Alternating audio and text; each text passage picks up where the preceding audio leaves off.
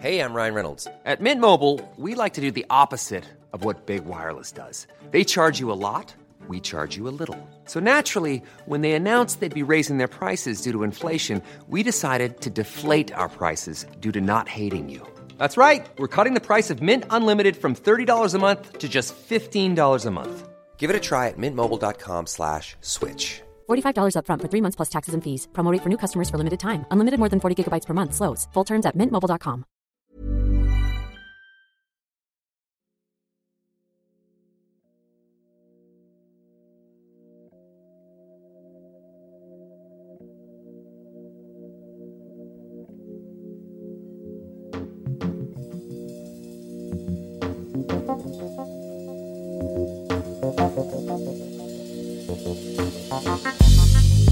Hello and welcome to Gabagool, a Sopranos podcast. I say, as a single tear rolls down my cheek, my name is Ben Vanel, and joining me is a man who's never cried, Adam Knox. Incapable of it, physically. Want to, all the time, but my biology doesn't allow it.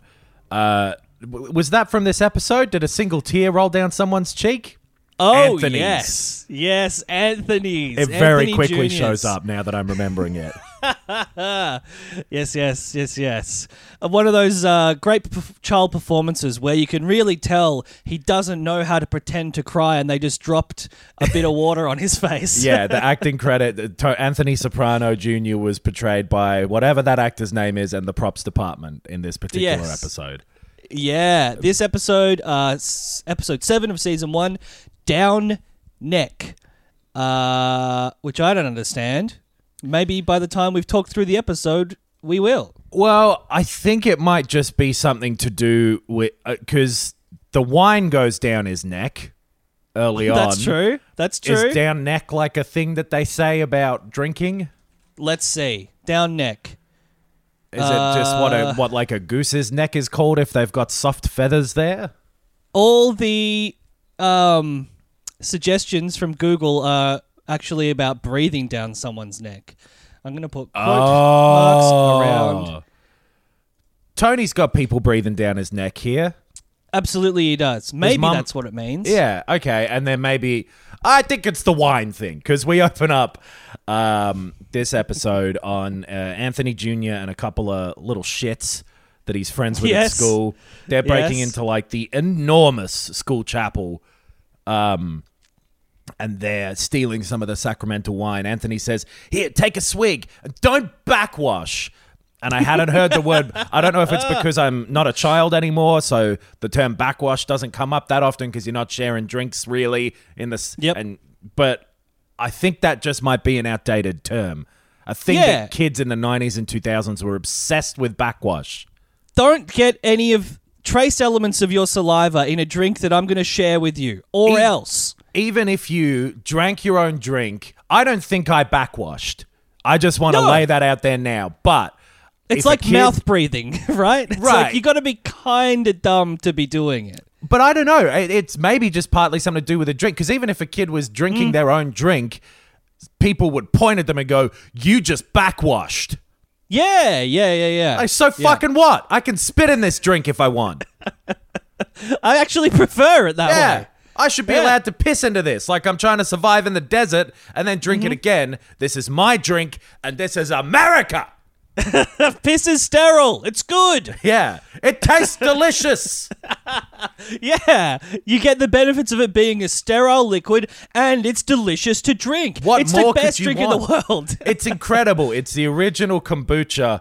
They're sneaking into this chapel here. It's fucking huge. And it's a school chapel. It is, yeah.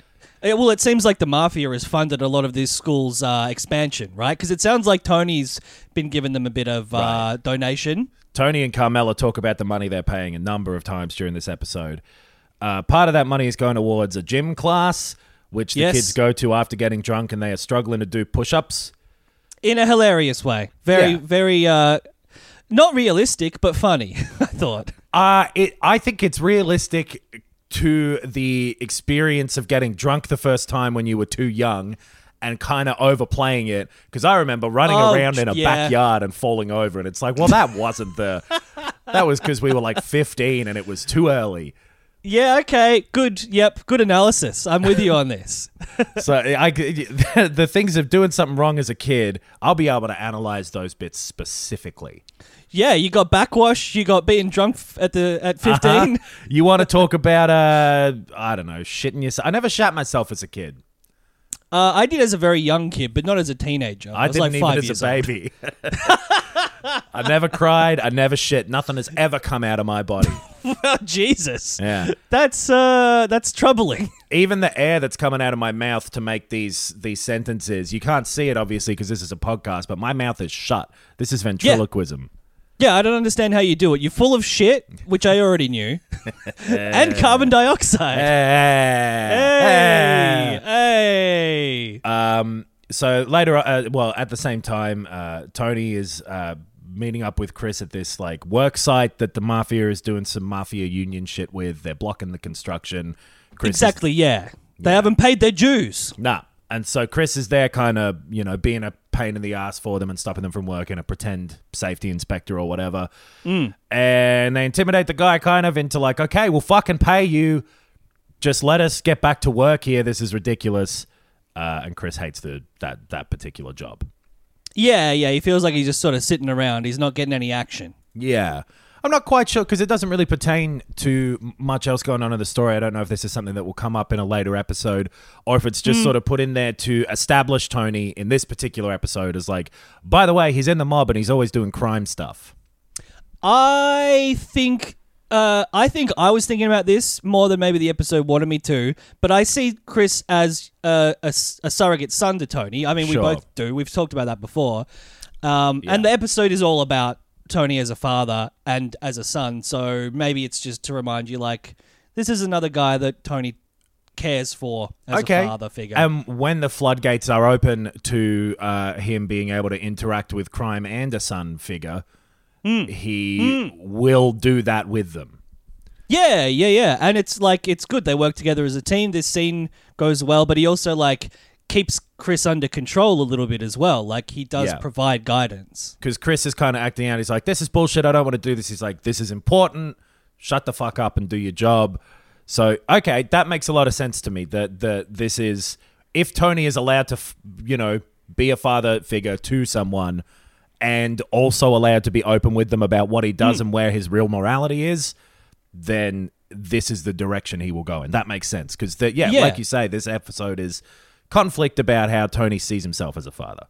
Yeah, and I just did some Googling before when we were talking about the title of the episode, and I got a result for albatross as a metaphor. It's referenced, the Wikipedia references this episode, the title of this episode, and I don't know if this is, it's meant to tie in somehow, but having an albatross around your neck is having a burden. Yeah, having a psychological burden. I don't know if it's meant to tie in literally because, like I said, I don't know what now neck means, but maybe that's something to do with that. Maybe albatrosses have soft feathers on their neck. I wouldn't know. I haven't seen an albatross ever, and I've been trying for years, and I can't find one.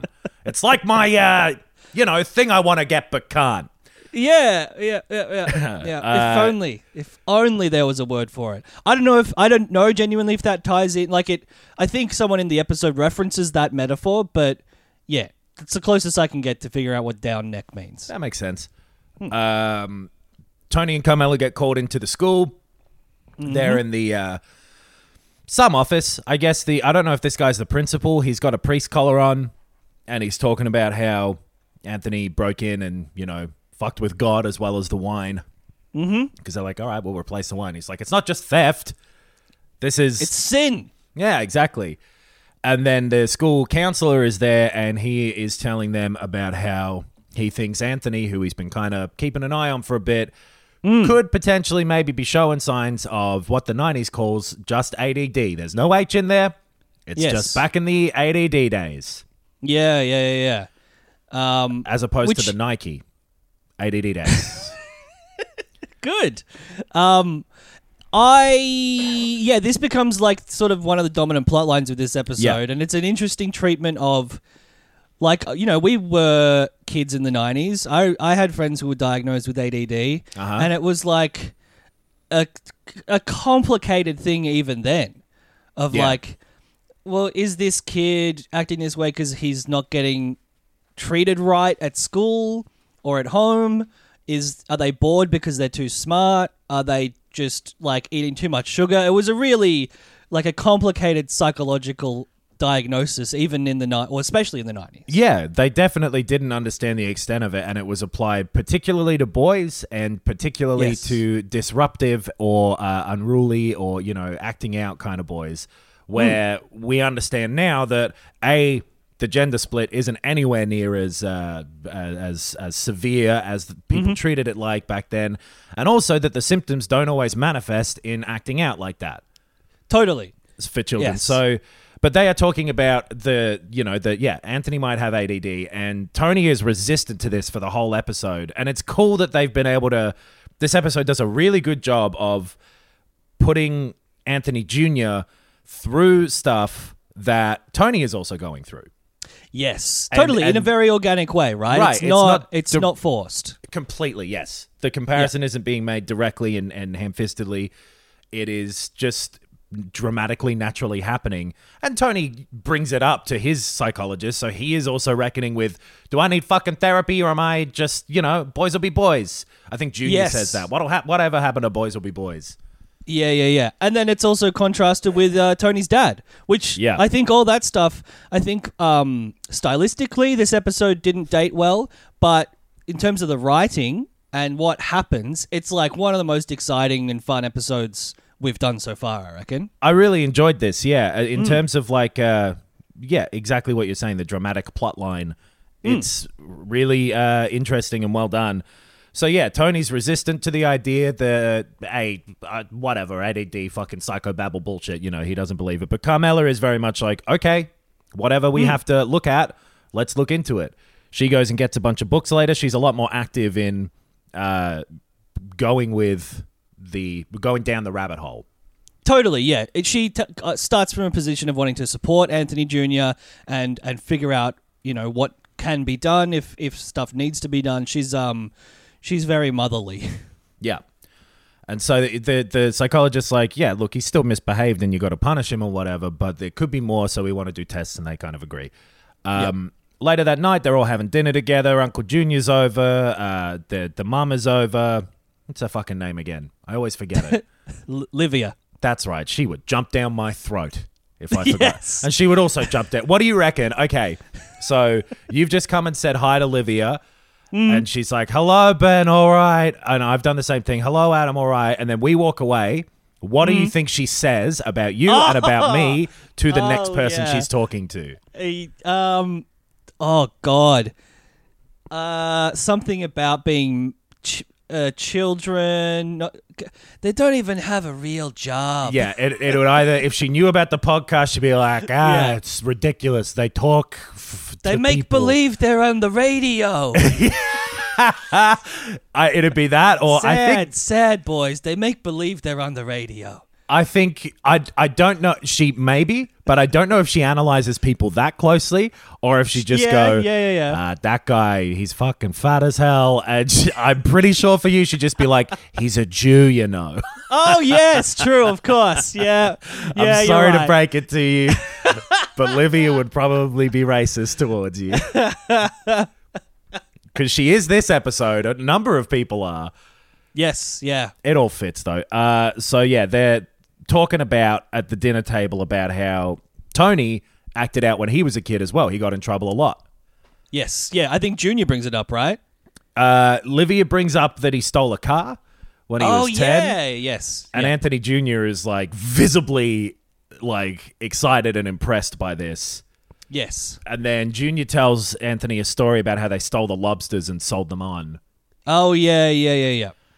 And Tony kind of yells at Junior for telling him, hey? You're right. I did forget that Livia is the one that sort of immediately undercuts Tony's authority. Yeah. And she's the instigator again. What are you talking about? No, I wasn't. God, she is a fucking nightmare in this episode as well. God, her Yeah. character is so good. So yeah, they tell him that stuff, and then Tony yells, "Hey, I don't condone that sort of thing. Shut the fuck up, Junior." And Anthony Junior's like, "Yeah, okay, sure, you don't condone it." And Carmela hears that, really gets under her skin, and she says, "Well, I thought this could wait, but guess what? You can't play Mario Kart. You can't watch TV. You can't sit on that internet thing. And it's for 3 weeks, and fuck you." And then, like you said, there's a sudden downpour on his face. Yeah, this was my first laugh. So before the episode, before I'd watched it, you mentioned that there was a scene that you found to be hilarious. Yes. And I was braced for every moment of this episode to be like, oh, this is going to be the funny scene. And like we've talked about this show being funny before, but I found this both a great fun episode and a funny episode too. That I was looking out for a lot of sort of silly things, and this was the first one, I think. Yeah, I think I did a very good job then of undercutting the maybe most dramatically interesting episode so far. But that scene definitely hasn't shown up yet. We will get to the one. I don't think I'll pick it then. I think I had a couple of laughs, but I don't know that I'll pick it. Oh man, I don't think it stood out. But yeah, maybe we'll see. There's like, it's like a Who's on First sketch happens halfway through this episode. Oh, maybe I do know which one it is then. Okay, let's keep going. Let's keep the listeners in suspense. So Tony and Carmela are going to bed that night, and they're like, "Holy fucking shit! Being a parent. How about this?" And Tony again is doubting. I don't reckon Anthony has a problem, and Carmela's like, I don't know, he does this, he does that, mate. Like, I've always thought there was kind of something. Yeah, that is interesting that Carmela says it a bunch this episode. She's always thought there was something. Yeah, exactly. And the way when the ADD stuff is coming up, it's almost like it's a bit of a relief to her to be able to put a label on, like to be getting help with this stuff. And then they move on to talking about, though, like, do you reckon Anthony knows? Yeah, yes. Because that comment, I actually found it to be not that remarkable, the one he makes at the table, because he just says like, yeah, sure, which could be just, petulant teen, or it could be petulant teen who knows that you don't abide by your own rules. That's the thing. Yeah. And I think that he is saying it kind of just like petulant teen as well, but it stings Carmela because she is nervous about this. Yeah, she doesn't want their authority as parents to be undercut by something that is a genuine reason to undercut their authority. And this is a sensitive thing that they're going to have to talk to their kids about. Like, they discuss maybe sitting down with Meadow and talking about it because, like, Carmela's like, Meadow's been weird. Did something happen on that trip? And Tony's having, like, little brief interspersed flashbacks of her asking if he was in the mafia and him killing the guy.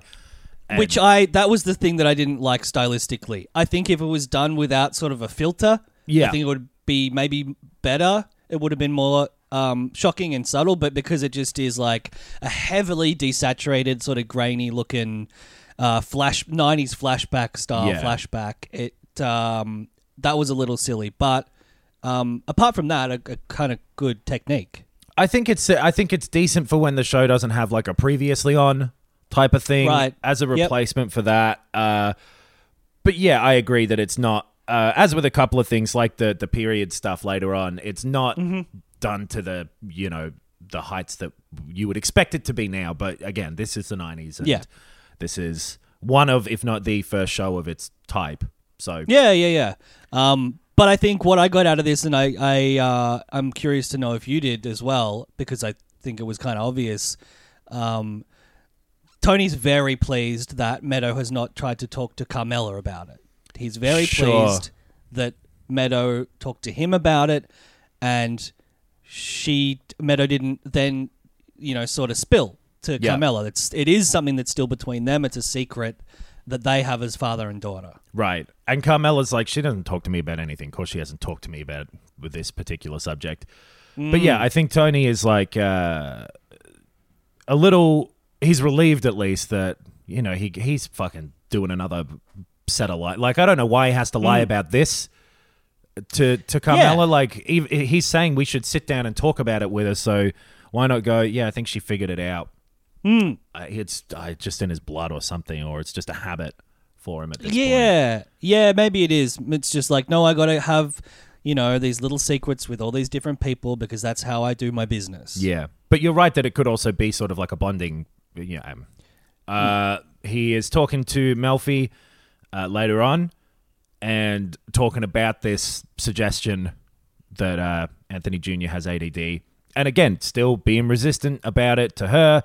He's like, but I don't know. What do you think? And he's less resistant than he was to the doctor, who he doesn't trust. He's sort of starting to consider it, and then gets into, is this some genetic shit? Should I think I might maybe feel guilty about this. Yeah. Which, like you said before, is the sort of undercurrent of the whole episode. The passed down trauma from his father, which it's not necessarily actually from his father. Right. Which is kind of the most interesting thing about it all. It's like he is kind of thinking back to stuff that his father is doing and his uncle and the way he's reacting, and he's very focused on himself as a father. Yeah. But yes, I think the main thing that's happening in these sessions is he's feeling very guilty about the fact that the way he lives his life may be passed down to Anthony. Yeah. And if there's something wrong with Anthony because he's a copy of me, then that means there's something wrong with me. Right. So what's that? But he... also, she's like, hey, last time you told me you love me, what's going on there? And he's like... That's right. Yeah, I don't know. What am I meant to do about it? I've got a girlfriend anyway. She's Russian. She's 24. And she's like, first time you're bringing this up. Yeah, well, I needed something to make you jealous with, so Right. Of course I brought it up now. Yeah, I couldn't weaponize it previously. Exactly, yeah. Yeah. And he's kind of asking her for direction here, more explicitly than he has been. Yes. Yeah, don't just ask me questions. Don't phrase them as questions, phrase them as statements. I need guidance. I need help. He's saying, do I punish my kid or do I, what do I actually do? Because his life is a bit of a mess, including his household, which he wakes up to the next day with everyone fucking yelling at each other downstairs. Yeah, the music starts blaring out because Anthony Jr. has been suspended, so he's at home, and Carmela's like, still get out of bed early. Yeah, and he's like, you didn't say music. You said no TV. You said no games. Yes. I really liked this because it makes that comparison between Anthony Jr. and Anthony Sr. again more, again, just without drawing the line in front of you or saying that the line is there. Because she's yelling at Anthony Jr. downstairs like, get out of bed. What's wrong with you? You're getting nothing done. And Tony's in bed. And he's waking up and he's getting nothing done. And she's like the exact same stuff that Carmela is criticizing about Anthony Jr., Anthony Sr. is doing. And Anthony Jr. finding a loophole in this grounding thing is very Anthony Sr. Right. Totally. Yeah. Or like, I found a little way around it. Whatever. The fucking cops.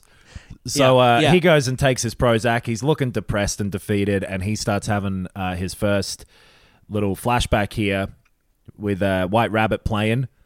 Yeah. Jefferson Airplane is the musical through line. Yep. And it's 1967, I think he says later.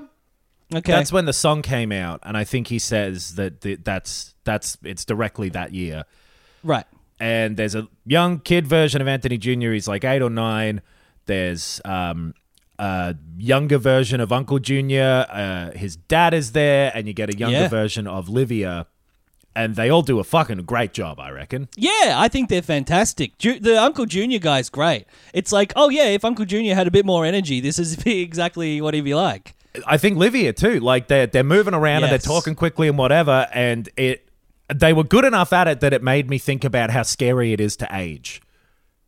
Yeah. Yes. Sure. Because like to see what you lose. Oh man, yeah. They look like. They look a lot more relatable to the age that you or I might be right now. And then at the point of The Sopranos where we're up to in real life or whatever, they're old. And it's not separate people who turn old, who are suddenly old. People who are young get old. Yes. And you know this is true. But you don't let yourself believe it. One Until day, you watch The Sopranos. all of these, all this shit and all these tears that are inside of me are going to catch up to me, and I'm going to explode. Okay. But so it's a memory of Tony seeing his dad beat up a guy on the street. Like, he's going to school and everything's normal, and his mum says something shitty to him, and then he is walking to school, he misses the bus, and he sees Tony and Junior beat this guy up over money. Yeah, some guy named Rocco, yeah. I think. It is Rocco, yeah. Right. Yeah, Johnny, wait, what's his nickname? They call him it later in the episode. Johnny Boy Soprano. Johnny Boy, that's right. Johnny Boy Soprano and Junior, just beat the shit out of this guy, throw him up against the shop front and, really kick the shit out of him. Old-fashioned mob stuff. Totally, yeah. Not high level. They're not wearing suits and they're not walking around with guns, but they're roughing guys up. They're doing what a Christopher would be doing today. Yes, yeah. They seem to be on that sort of level there, and obviously things are different back then. So, Tony has this memory, and then later on he's telling it to Melfi, and he's like, I had this weird memory. It came to me the other day. I saw my dad beat this guy up. And she's sort of like trying to pick into his dad, who they haven't really talked about at all. They've talked a lot about his mum. Yep. We've only heard him mentioned in passing, and this is the first time we see him, which is cool. And he does seem nice. Like, Tony's like, everyone liked him, and you can see that he's charismatic. You can see that, okay, I get why this guy had people gravitate towards him. Yep. And he's pretty comfortable with his dad. He's like, I saw him beat this guy up, and it, like, broke that illusion, but it didn't necessarily make me hate him. It made me slightly more, not afraid, but I think respectful. Like, Tony says he used the belt and he did all of this, but he doesn't seem bitter about it at all. Not at all. No, not at all. This is Tony being genuinely introspective, being honest with his therapist, being honest with himself, and his feelings about his father, even after this, are like, I was proud of him. Yeah. He was doing something interesting. He was being strong. He was working hard. He wasn't just some schmuck, working at a grocery store. Like, this was cool, and I liked it, and I have no repressed issues about that. Like, exactly. It's just straight up. And he says, like, I recognize, I mean, he doesn't say it like this, but I recognize that the morals that my father held might be slightly different to what general society or you might hold, but to me, they pretty much line up, because I'm like, well, why can't, he said to the guy later, why can't I hit my kid if they're doing something wrong? He's well, what's wrong with that? And so he's like, my dad did that, but I don't care. That doesn't make me hate him. He's like, he loves shellfish, saying all these things about him that are nice memories. But he brings up the The shellfish bit did stand out initially. Like, he was a good guy. He was the life of the party. He liked shellfish. Yeah. So he hit me a couple of times. But the guy liked clams. But he brings up the shellfish and he's like, my dad loved these crabs. He taught us how to eat these things. Mom, she wouldn't fucking eat them. Too dry or some bullshit for her. She thought wouldn't eat anything raw. And immediately gets back to the thing that I liked and shared with my dad, my mother ruined my memory of.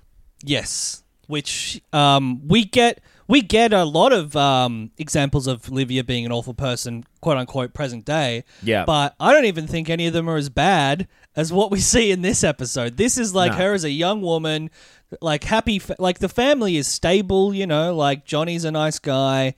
They got a daughter, they got a son. They got another daughter? Little daughter, maybe? And I think a fourth daughter comes along after this flashback. I think Tony says he has 3 sisters. Yeah, right. But nevertheless, Livia just fucking miserable. Like, awful, awful person. A nightmare. Absolute nightmare.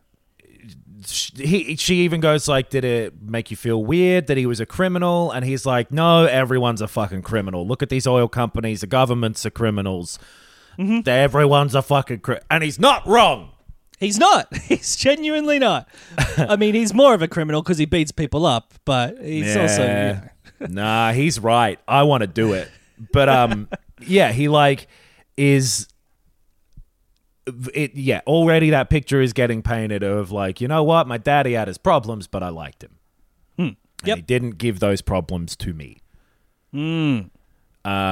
I think maybe that's where they talk about the ADD thing being hereditary, or he brings it up or something. But whatever. Later on, they're at the Bada Bing, and he's getting his other support network Yes. in Sil and Pussy. Yep. And they're having a pretty frank conversation about the difficulties of being a father. Totally. Yes. Because what's happening with Pussy's... Because Pussy has kids. Yeah, Kevin and Matt. And he's Yes, like, that's right. Pussy, did they ever ask you about this thing of ours?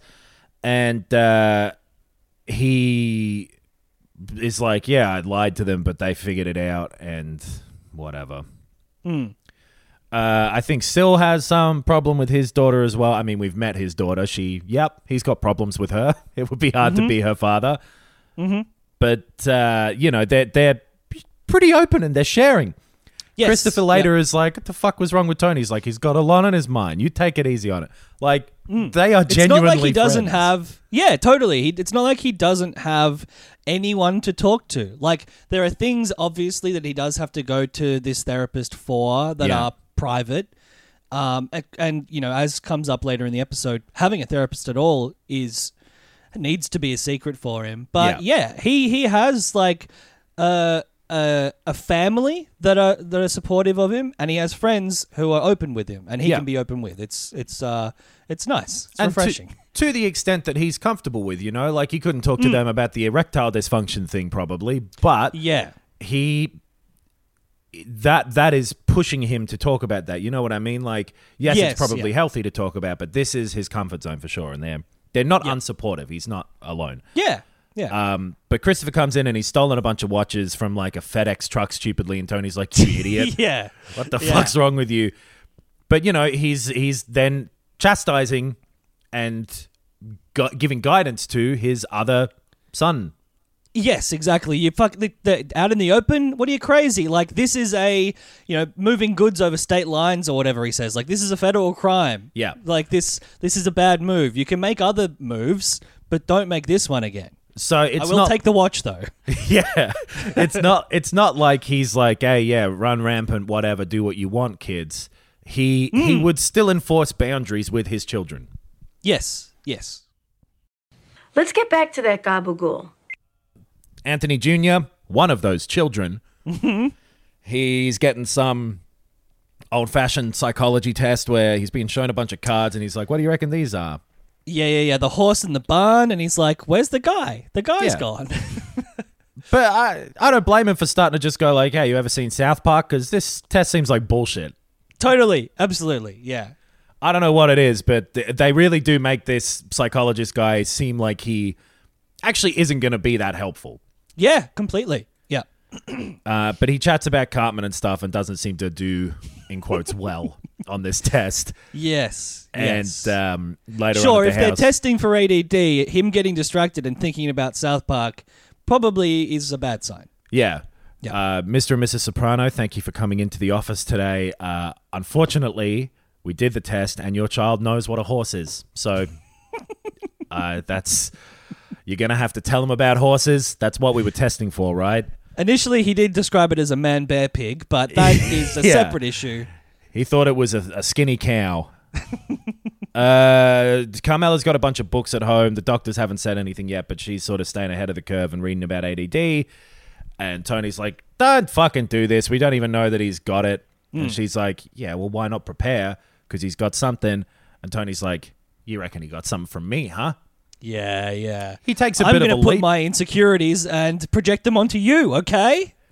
But she reacts like he's not far out of the ballpark. Right.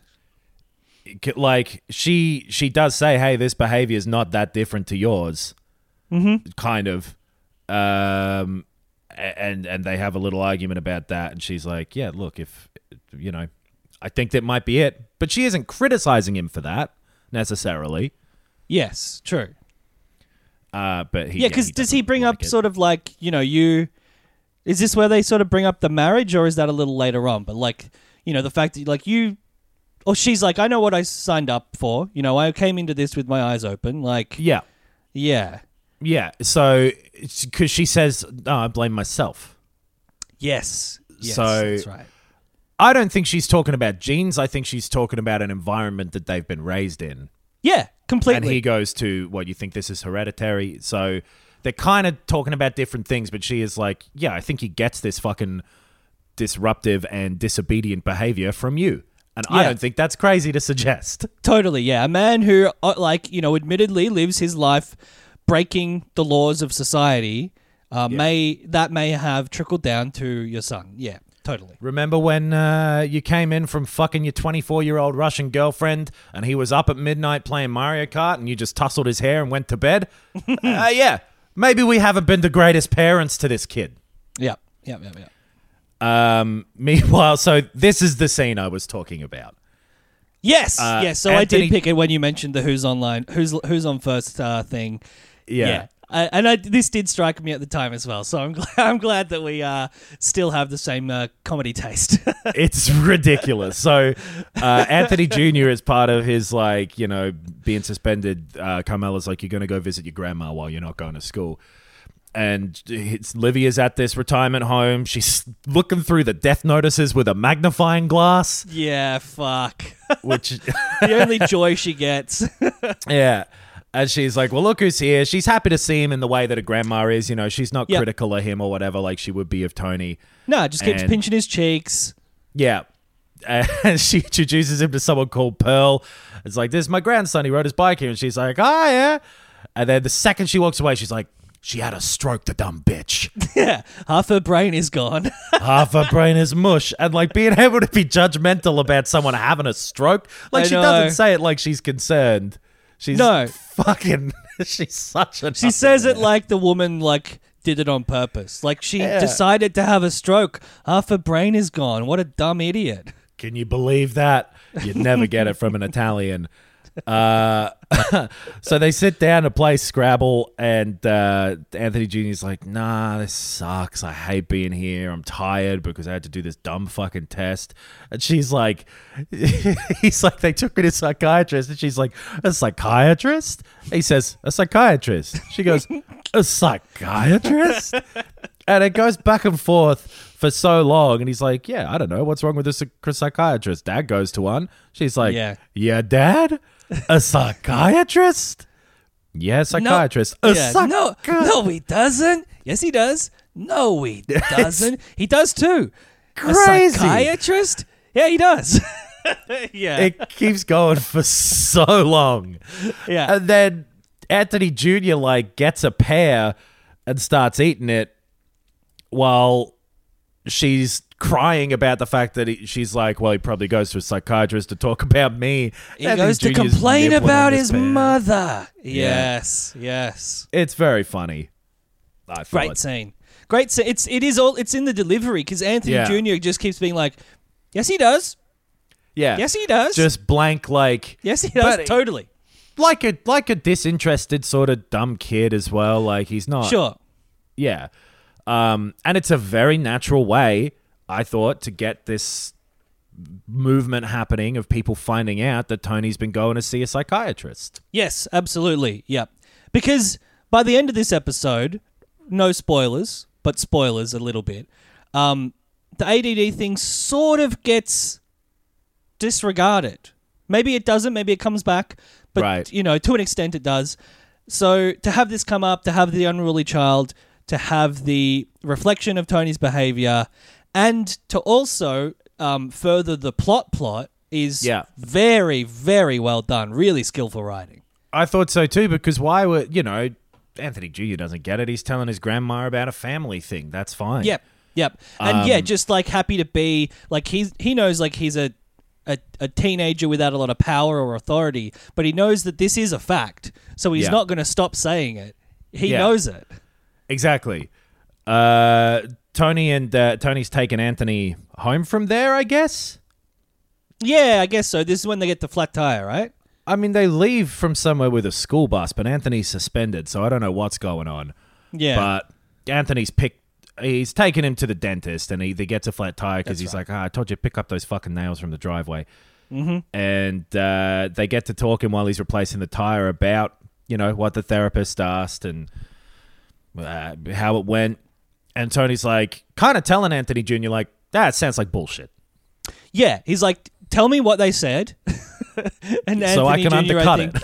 Yeah, but Anthony Jr. is like, I have, doctor-patient confidentiality. I don't have to tell you anything. Yeah. And then Tony asks him, like, hey, when you said that thing at the dinner table, what do you mean by that? What's going on?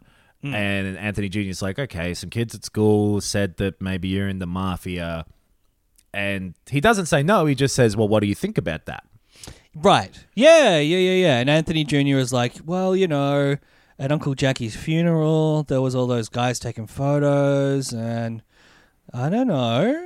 Yeah. I looked at you on megamob.com, and he saw Uncle Jackie on Megamob, but Tony wasn't on there yet. Yes. So he kind of deflects it to be like, well, Uncle Jackie was a complicated guy. He had his stuff, but you loved him, right? And he's like, yeah. So even if someone's bad, maybe you have to love them. All right, let's drive to the dentist. Yeah. But yes, he doesn't go any further than that. And that is, like you said, setting up a paradigm in which it's okay for Tony to be a criminal and still be his dad. Exactly. This is where he's telling Melfi now about the genetic thing that he thinks it might be, that it might be sort of his fault, in quotes, that Anthony Jr. is like this. But then he's like, okay, but what about these other guys where I knew this guy and he was a fucking killer, but his kids, they're like lawyers or whatever, or the other way around. And, he's saying all these examples of like, it doesn't have to mean that it's a hereditary thing. Yeah. But he's worried about it. Right.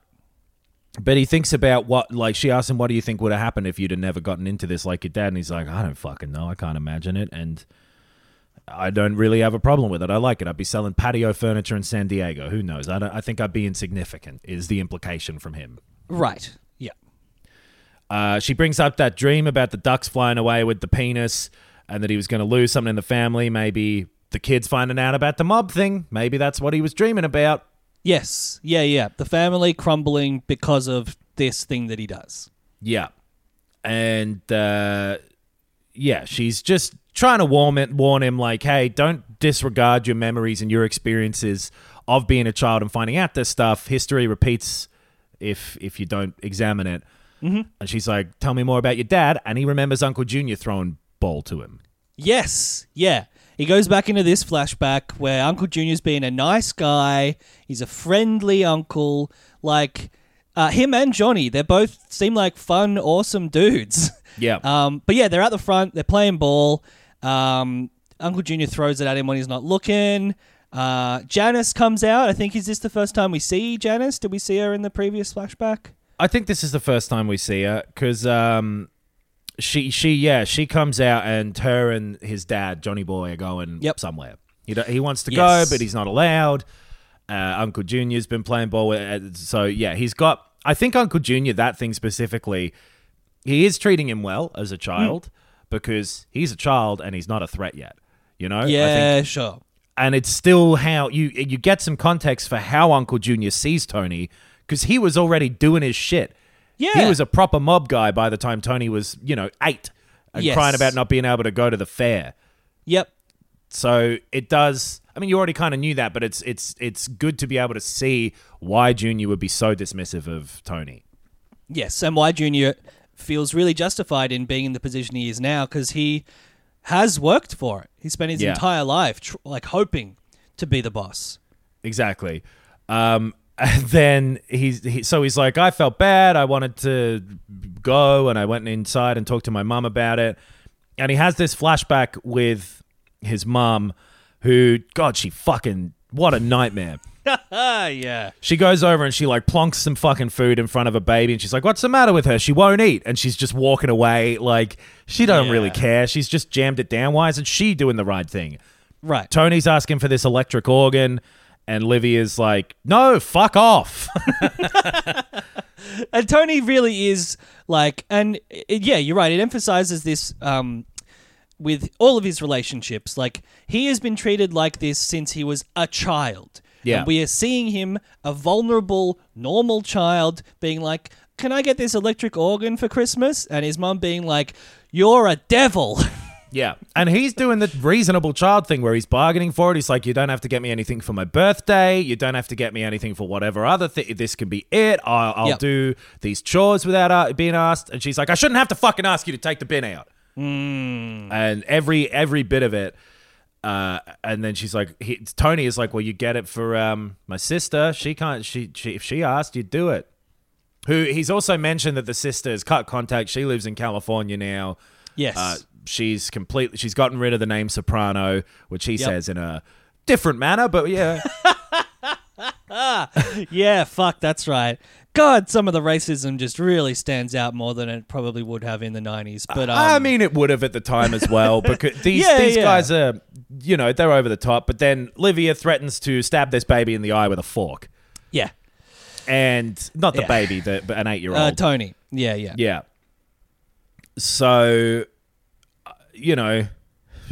she's not the best. I think, he's sort of like wondering out loud, like, why am I remembering this? And then he's like, oh, that's right, because my mother threatened to gouge out my eyes with a carving fork. Well, he kind of dismisses that bit because he's like, she wouldn't have done it. But then he's like, that's right. oh, I'm remembering it because of where they were going. And so he sneaks in the boot to see where they were going. They're going to the fair. His dad is taking the daughter to the fair every Sunday, it seems like, or to this, fairground thing.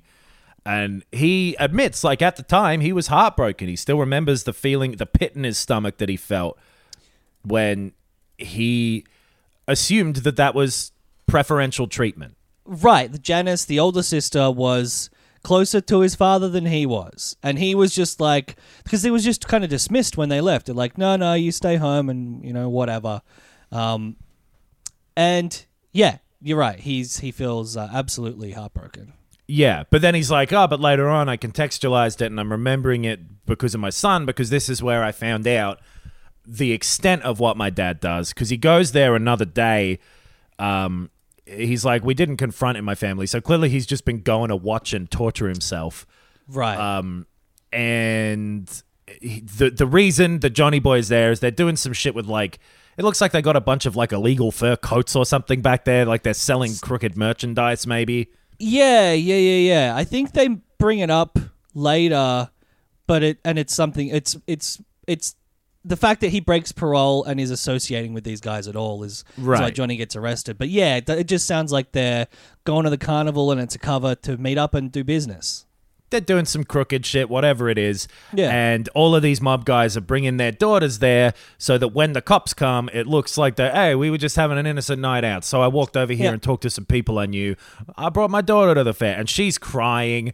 The daughter, Janice, she's upset by this. And Johnny doesn't seem to really give that much of a shit. He's like, it'll be all right, baby. Don't worry about it. But he's still, smirking and joking around. They arrest a clown. Yep. It's all, but so Tony sees a guy get shot in the kneecap. Yeah. This is very much where he realizes the extent of it. And then he's telling Melfi about the plan to use Janice as a front and, like, have these kids be a shield, like he's impressed by it. Totally, yeah. There's nothing about the way he's relaying this that in at all implies he's upset or mad or shocked, or taken aback. He's relaying it as like, this is a cool thing that happened and I got to see it and I was there and it was like, it was the first time I learned about it, but it didn't affect me in a negative way. But it's not that different to if a kid who had a dad with a normal job would be like, I saw my dad, building a building and I was like, wow, look at that. He was using mortar on the bricks. And right. It isn't the bit because he says as well, like, I went home and told my mum and she was a fucking weirdo about it. But he got home, we were watching Ed Sullivan, and it wasn't that traumatic for them, the actual dad going to jail bit. It seems like that all got kind of resolved, or at least for Tony. Well, and it sounds like Johnny's got some sort of situation with the cops where he's like, he got arrested at midday and he's out of jail by 5 p.m. Exactly. He's greased the right palms, so they know the right people. Yep. And then Rocco's leaning out the window and yelling, hey, Johnny boy, good for you. And he's got so much. He's got a bandage around his head, on his nose. He's got a broken arm. He's so beaten up. He's like he's come back from the Crimean War or something. Yeah. But you see the level of respect that Johnny had. Right. Because this guy he beat up was one of the people congratulating him. And then he's like, yeah, Rocky Alatorre, who comes up because, like, Tony is saying how, like, I feel like I'm supposed to tell you about how all the things my father did ruined my life, but I was proud. Like you said earlier, I was right. I told people about how tough he was when he beat up that guy. Right. I don't care if that's how my son feels about me. Like, but he doesn't want his son to be like him. Exactly. Yes, that's the crux of Tony's issue. Is like, I'm glad that my son, the idea that my son would be proud of me for what I do, you know, is a positive thing because I do it. You know, I do it because I enjoy doing it. You know, I get satisfaction out of it. I'm good at it. Yeah. But I want him to be a lawyer. You know, I want him to be a doctor. I want him to be I want him to be like my friends' kids, where they go off and they know about it, but they live normal lives. Right. He's like, I knew this guy who invented the little ties at the end of salamis, and he's a fucking millionaire. My kid should do something like that. Like, he wants better for his child. That's natural. And he knows that this is a risky life as well. So you'd assume that would be an influencing factor. Totally. And he's like, but I don't know, are the genes going to dictate that it goes in this direction? Melfi's like, no, they're predispositions. You've still got choices within that. He's like, I don't have a choice. I'm not Peruvian. She's like, well, I don't mean like that. But he starts talking about having the choice to do what you want to do, and has this other memory of his dad wanting to get out. Yes. He wanted to go. He got this offer from Rocco, who was going to go to San Remo or something and set up Reno. a thing. They're going to go to Reno, which that's what, like, my initial read of this as I was watching this episode was not that he was going to get out. It was that he was going to go to, you know, because Reno's like Vegas.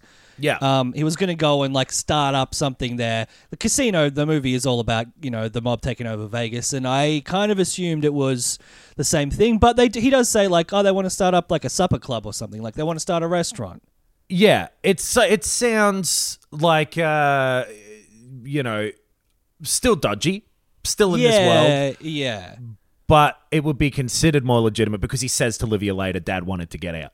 Yes, exactly. Yeah, that's where it kind of came around for me. I'm like, oh, okay. He thought the intention was to start a legitimate business. Yeah.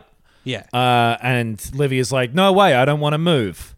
And he's like, oh, you like this fucking albacore around my neck. And I guess an albacore is an albatross. Yeah, he fucked up saying albatross. I think that's the tie-in to the down neck and the albatross and all that shit. Yeah. He's like, all right, well, maybe I'll just fucking go there and take the kids with me. And she's like, I would rather murder my children than let you take them to Reno. Yep. I'd rather smother them with a pillow. Yeah. And this is Tony eavesdropping. This isn't an open conversation. But because I feel like more the dad doesn't want to have the conversation in front of the kids. Yeah. Tony is in his pajamas and he's holding a teddy bear and he's like crouching behind a little table. Yeah. I do still feel like Livia would gladly maybe say in front of the whole family, I would rather smother my children than take them to Reno. I agree. And you kind of know that she means it. Yes. Yeah. Like, I don't think she's obviously being dramatic. She's being, expressive. Mm-hmm. But I don't think she's not being kind of literal. Yeah. And I think Tony dismissing the fork in the eye is Tony dismissing it. I don't think it's it not being legit. I think she would potentially stab him in the eye. I think she would smother her children. I agree with that. I think it's Tony's way of coping with it. It's like, she wouldn't have, but like, yeah, she would, man. The woman hates shellfish. Like, how are you supposed to trust a person unless they like shellfish? We've absolutely established that. Yeah. So Tony has that memory. Later on, Junior is going around and seeing Livia at this place, and he's like, sorry, I haven't been around. I got all these business headaches. She's like, by headaches, do you mean my son Tony? And he's like, nah, Tony's all right. I don't know. He's a fucking handful, but he's going in the right direction. Like, Junior is clearly, after becoming the boss, his position on Tony has eased. He's warmed a little bit. Yeah, he's like... Yeah, he's going in the right direction. And Livia's like, well, the direction of the fucking local mental hospital, do you mean? Yeah. She's like, why do you have to talk so confusingly? Say what Yeah. you mean. And then Tony comes in. Yeah. Thankfully. He's happens to be there as well. They all have a little chat. And Tony and Junior are on good grounds right now. He's Totally, like, look at him, absolutely. good boy, comes to see his mother. Because Tony has yielded. Yes, he's back in the position that he used to be when he was a baby, when he was a little kid.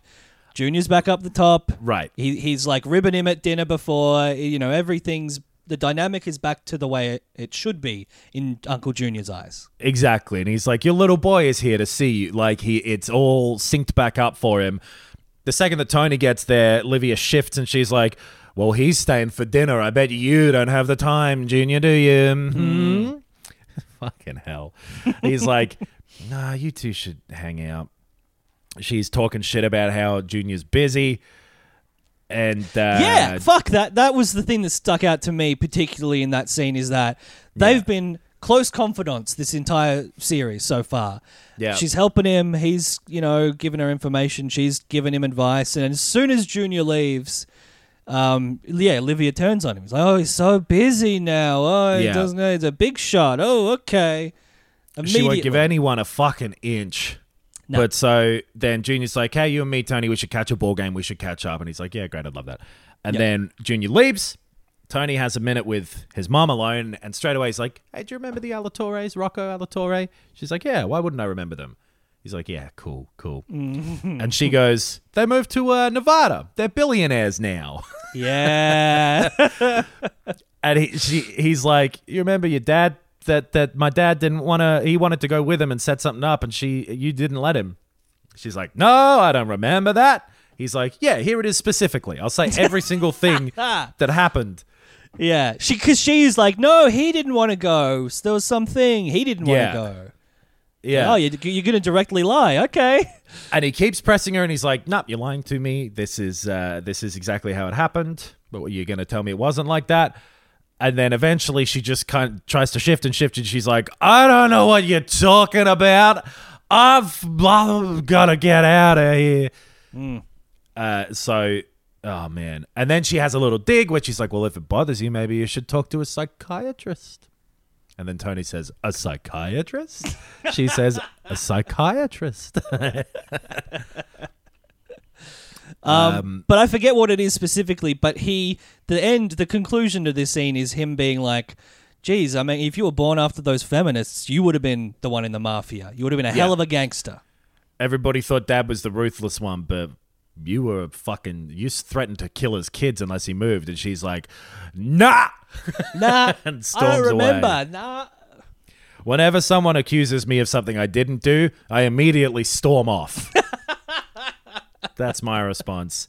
Speaking of storming off, they go back and see the psychologist here. He tells them he's got 5 out of the 9 ADD things. Yep. Tony and Carmela are both like, not good enough. Carmela's like, 5, that's a shame. And Tony's like, this sounds like bullshit. This isn't up to what we want. You're talking about fidgeting. Yeah.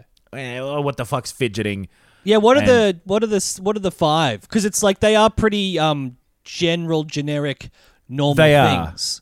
Difficulty weighting is turn. And he also says that if you have 6 out of 9, that's the baseline.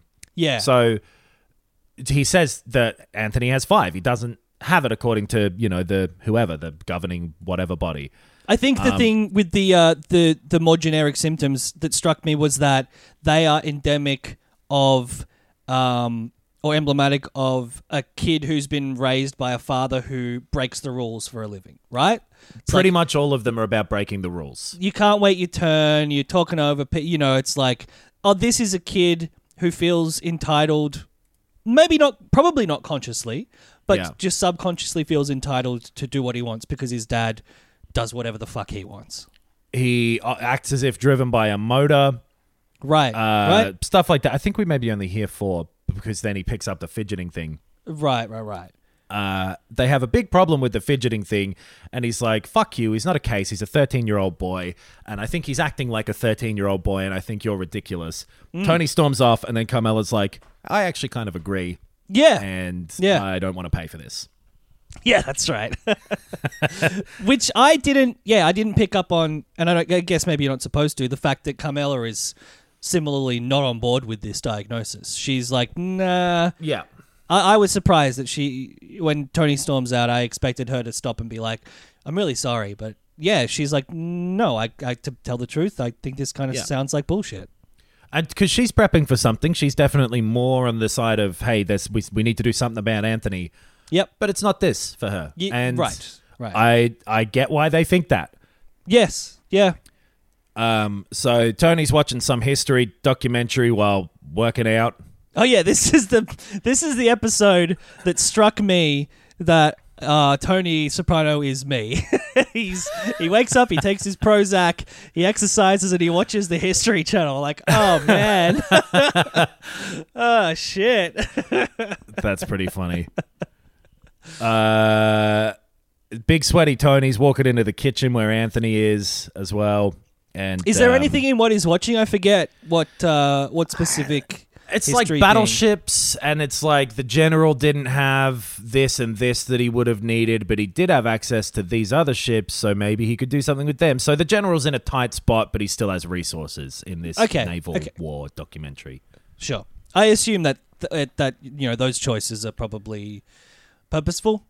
Yes, they don't jump out necessarily, but it's got to be. And it's also him, like, he's studying history, and then he turns it off midway through the description of it too. Maybe that is something where, history is doomed to repeat if we don't learn from it. Melfi specifically says that. Yes. And he is motoring through. He's on the go, like his son, one of those diagnoses. And he can't wait his turn. Nah, he just gets out of there. He doesn't wait till it ends. Yeah. But Anthony Jr. is doing homework and really fucking hating it. And some more Jefferson Airplane plays, I believe. Yes. And they make some ice cream together, and it's very sweet. Yeah. Well, it's full of sugar. Oh! Someone's had their Prozac this morning. I forgot that was the end.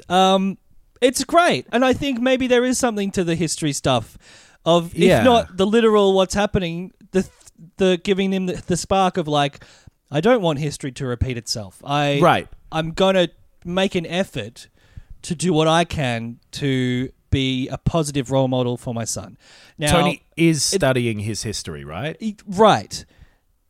Johnny Boy was probably doing the best he could know to do for the time that it was taking place. Uh-huh. So it's hard to... I guess maybe the comparison that we should be making this entire episode is Tony and his mum. You know, like he doesn't want to do what his mum did. He doesn't want to be, shouting and yelling in the background and threatening and being violent and being a domineering presence. He wants to be a warm and supportive presence. And yeah, that's definitely what the ending was. Yes. I did like it as well. I thought it was very, very sweet and a bit of growth for Tony. He makes, I think you're exactly right, that the decision he makes here is, hey, I'm going to be supportive and I'm going to treat him exactly like you said, with warmth, rather than I think that split there is exactly what's going on.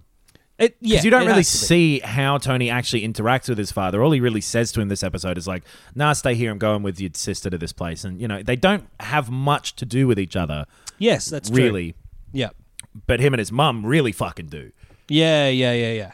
And that's the conflict, right? Is it's like, well, I want my kid to turn out well, I guess by society's standards. Like, I don't want him to have a hard time because of that. Yep. But I have pretty different standards to what society does anyway.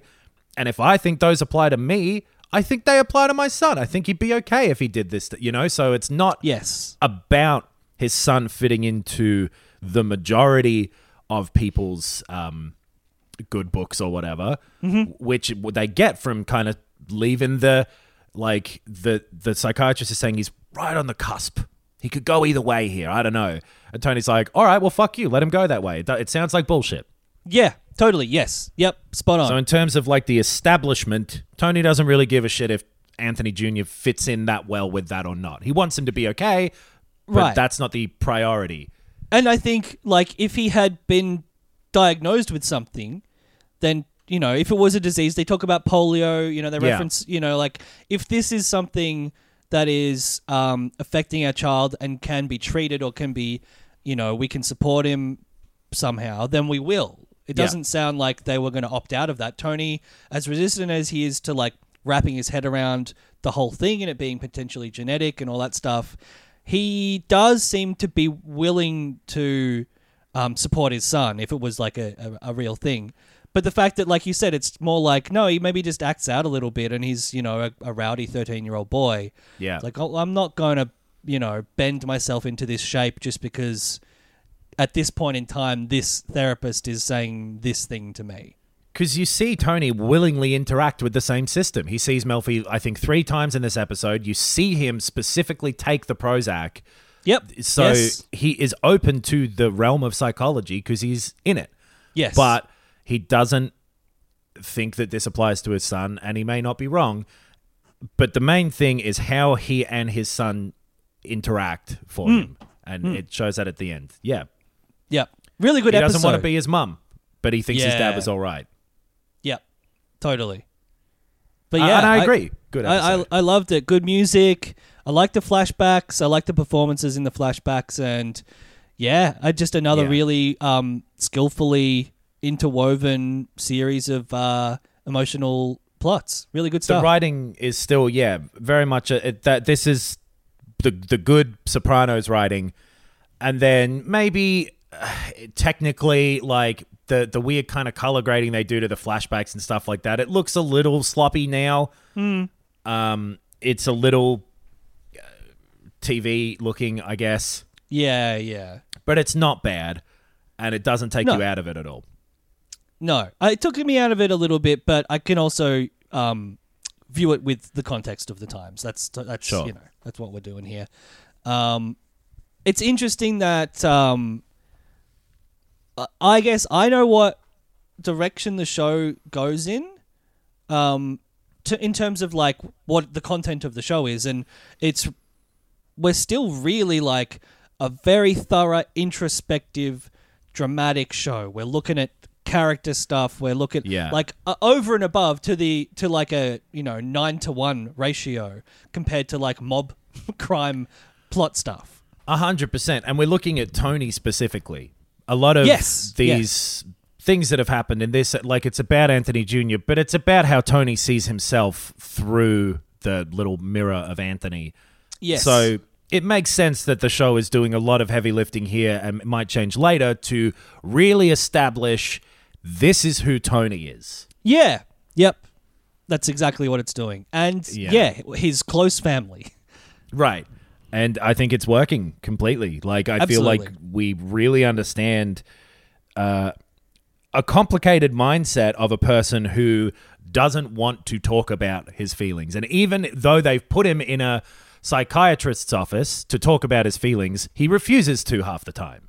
Yes. Yeah. You still have to pick through the layers of him repressing stuff, him lying about stuff, and him eventually being vulnerable about it. So, it's a good show to talk about. Agreed. We'll do another episode. Yes, we'll be back next week to talk about episode 8. Thank you to... we got a little, I think, an Instagram comment from someone who lives in New Jersey saying how funny it is to hear us talk about New Jersey only through the lens of this show. Because it must be very, very different. But I'm very, cool to hear from someone who like lives in the area or lived in the area and sort of knows the vibe of the place. I guess it'd be like if you just watched like season 1 of Underbelly, what you would think Carlton was like.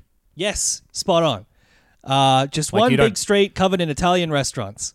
Yeah, when I like you don't have the context of when I think about Carlton, I think about the Woolworths there. Right, it's underground. Yeah. You think got about a basement Woolworths. What's that bar with the weird name that was near your old house? Started with an S. The something. I don't know which one you're talking about. It had a weird name. I believe you. I think about the cinema. I think that's what I think about. Yeah. And we'll think about I'm going to go on Google Maps of New Jersey, actually, and walk around by the next episode, maybe. I'll forget the second we end this recording, which is what we're doing now. Thanks, everybody. Yes. Thanks. We'll see you next week. Bye. Hey, it's Paige DeSorbo from Giggly Squad. High quality fashion without the price tag. Say hello to Quince. I'm snagging high-end essentials like cozy cashmere sweaters, sleek leather jackets, fine jewelry, and so much more. With Quince being 50 to 80% less than similar brands. And they partner with factories that prioritize safe, ethical, and responsible manufacturing. I love that. Luxury quality within reach. Go to quince.com/style to get free shipping and 365-day returns on your next order. Quince.com/style.